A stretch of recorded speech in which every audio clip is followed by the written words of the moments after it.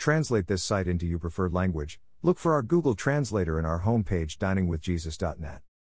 Traduce este sitio en tu idioma preferido. Busca nuestro traductor de Google en nuestra página de inicio va, diningwithjesus.net. Pastor Chris White says to all of you, hello my friends. May the Lord bless you today. Hola mis amigos. Que el Señor los bendiga. Question: what is best way to evangelize someone who is in a cult or false religion? Answer: the most important thing we can do for those involved in cults or false religions is pray for them.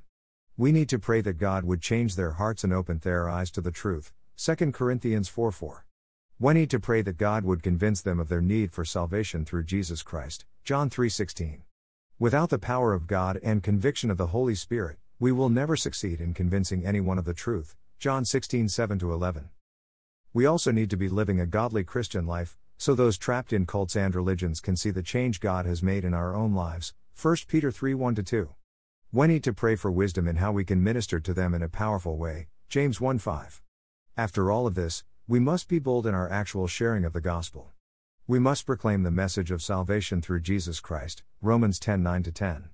We always need to be prepared to defend our faith. 1 Peter 3:15. But we must do so with gentleness and respect.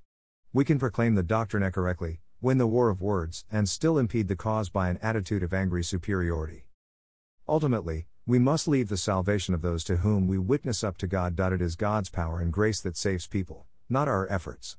While it is good and wise to be prepared to give a vigorous defense and have knowledge of false beliefs, neither of these things will result in the conversion of those trapped in the lies of the cults and false religions. The best we can do is pray for them, witness to them, and live the Christian life in front of them, trusting that the Holy Spirit will do the work of drawing, convincing, and converting. Thank you to Got Questions Ministries. Copyright 2002 to 2019 Got Questions Ministries. All rights reserved.